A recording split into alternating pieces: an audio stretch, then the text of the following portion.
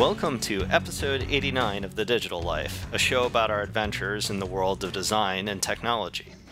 I'm your host, John Follett, and with me is founder and co-host Dirk Niemeyer. Hey, John, what's new in the land of the digital life?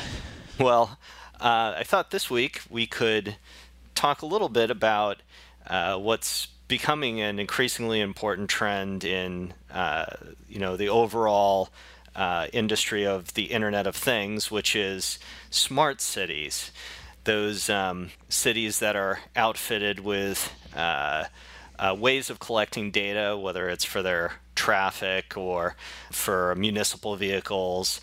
Perhaps you'd include security cameras and such in that, and all of that data made available to improve, hopefully the lives of urban residents, and make things run more smoothly.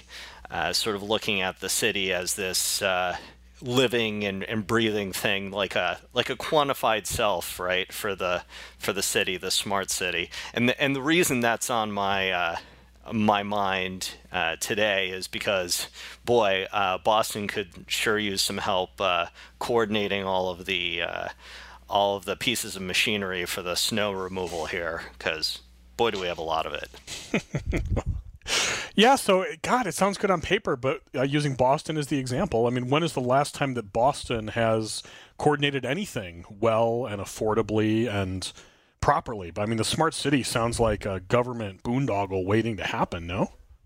Well, there's some good examples of, at least from the traffic patterns optimization side of things. So I know Los Angeles, for instance, has put together a system to coordinate all its traffic lights during rush hour, which is, I guess, basically eternal over in LA, and saving people time, and in the case of autos, saving fuel and emissions and greenhouse gases and all of that, just by coordinating the traffic signals a little bit better.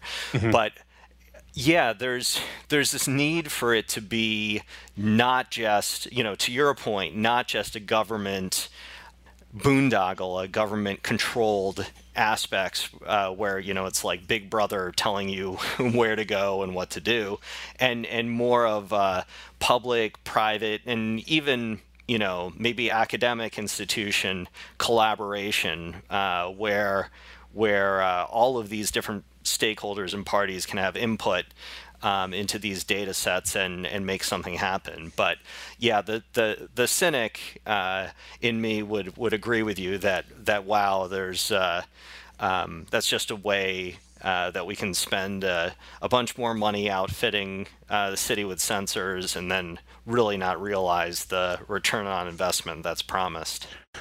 Yeah, and when you say smart cities, I'm thinking about a system, right? So once I sort of jabbed at the inevitable government inefficiency, you pointed out, well, hey, look, there already are sensors that are tracking traffic patterns and are having some good impact, and amen, brother, right on. But the promise, what's so tantalizing about the idea of a smart city is some kind of central planning, is some kind of, here are 50 interesting systems built on the Internet of Things that are coordinated and talking to each other and centrally controlled, and the consequence of that is sort of massive improvements to information that is being fed to citizens to improve their lives, or to how operationally the city can optimize all of the different moving parts of the services that they provide to make them better and get to the next level. So yeah, I mean, if smart city, and this is not an area of expertise for me, so when people are talking about smart city, maybe they are just talking about the granular of like, hey, here's a tool and this tool can do something neat. And yeah, that's going to happen. It is happening, and it's just going to be more. But the thing that would be great, but the thing that we suck at is using our sort of municipal government to create sort of a central plan that really does interesting things. That's what I'd love to see, but it seems like it'll be hard as hell to get to. Yeah, I think, it's I think it's critical that we be able to figure out at least part of that puzzle, because we've got these pressing problems of energy consumption, for instance, of which cities are giant consumers of electricity, especially with office buildings, right? So there's just this using lots and lots of power, using lots and lots of resources, water, for instance, sewage system, another example. And, all of these things, better coordination, better use of these resources is going to be very important for, our planet's survival. Additionally, the planet's having a little something to say about our use of resources in the form of global warming, and Boston is actually a leader in terms of doing some planning around resiliency for rising sea levels, because of course Boston is a port city. So even there, you can see how having some level of understanding of the data that in this case is coming from the rising sea levels is going to be critical for people to be able to even live in port cities in the future. So it may not be something that has immediately greater returns than perhaps some optimized traffic patterns, or perhaps better deployment of municipal services like snow removal, right? But in the long term, when we're dealing with these big problems like large amounts of energy consumption from our buildings and rising sea levels, I think it's essential that we get much smarter about the kinds of things that are going on within our cities. Yeah, that's definitely true. I mean, how do you see it happening? So you mentioned earlier, getting academics involved, but from my perspective, that's the blind leading the blind. If you talk about bureaucratic efficiency, government and academia, that's not a recipe for success. So how does this, I don't know. I mean, to you, how does this happen? Yeah, so I was just riffing on that because I saw that my alma mater, Boston University, is putting together a public-private consortium, or had received some funding to do that, to sort of up-level some of their initial experiments with things like, data tracking for traffic patterns and things like that. So that reference was just might have been kind of a selfish reminder of my alma mater. In terms of this happening, I think part of this is definitely going to have to come from the municipal and city planning services, for sure. Probably is going to be done in coordination with some very large companies like Cisco or IBM is big into smart cities, and my guess is, if you're familiar with the Big Dig project, which was a decade-long construction project to do the underwater tunnel here to the airport, basically, it just took a lot of money, and unfortunately, that's really not the sort of lean, agile way to do it. The way we would think, like a software development or even a software and hardware development project should go. But nonetheless, I think it's going to require some pretty big players in order to outfit, a city, a small one like Boston, or, much bigger ones. Yeah, so you mentioned the expense of the Big Dig, and that was hugely over budget, right? I mean, I think by 2 or 3x, right? Not just 10%, but some gigantic amount. I may be overstating it or understating it. I'm not sure, but it's huge. So when you're dealing with governments doing these big projects, you have those money issues. But I think more critically, you have time issues. And what I mean by that is, luckily for the city of Boston, tunnel technology advances at a glacial pace. So if you start a tunnel in 1990 whatever and finish it in 2000 whatever, it's still going to be acceptable. It's still going to be appropriate.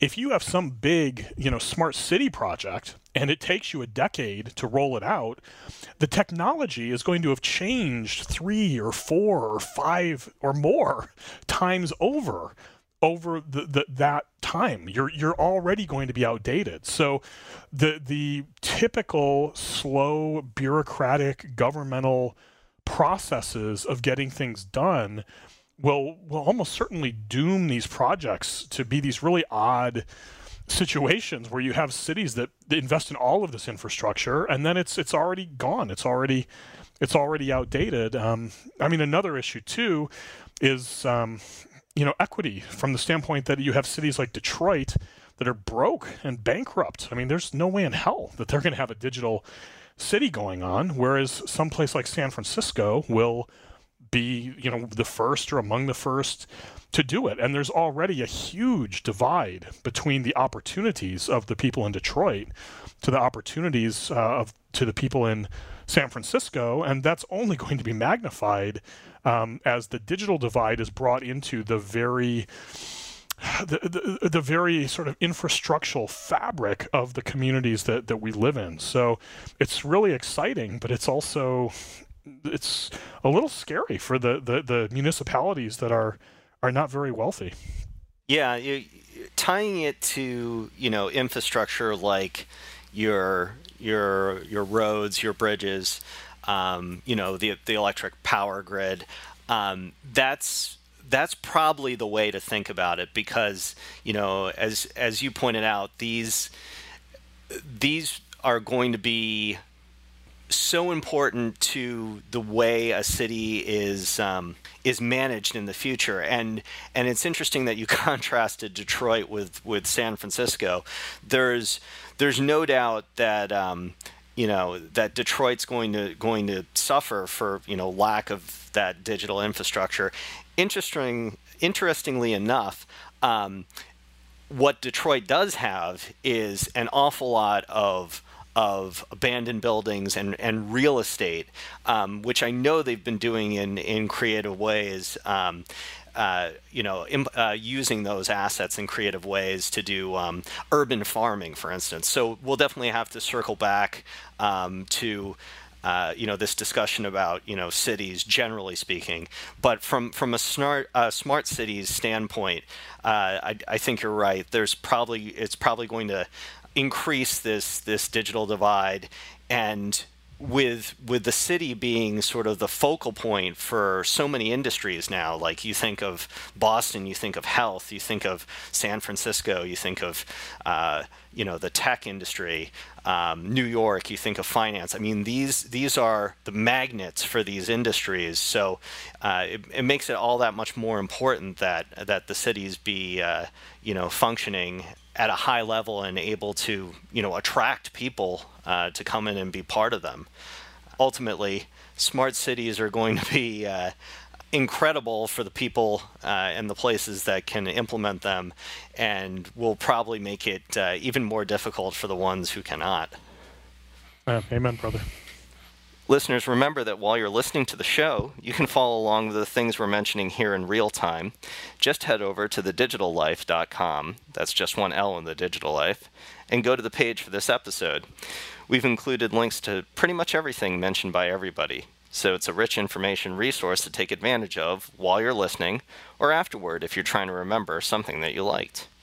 And if you want to follow us outside of the show, you can follow me on Twitter at John Follett. That's JONFOLLETT. And of course, the whole show is brought to you by Involution Studios, which you can check out at goinvo.com. That's GOINVO.com. Dirk? You can follow me on Twitter at dniemeyer. That's at DKNEMEYER. Email me, dirk@goinvo.com. And I guess that's it. Yeah, that's it for episode 89 of The Digital Life. For Dirk Niemeyer, I'm John Follett, and we'll see you next time.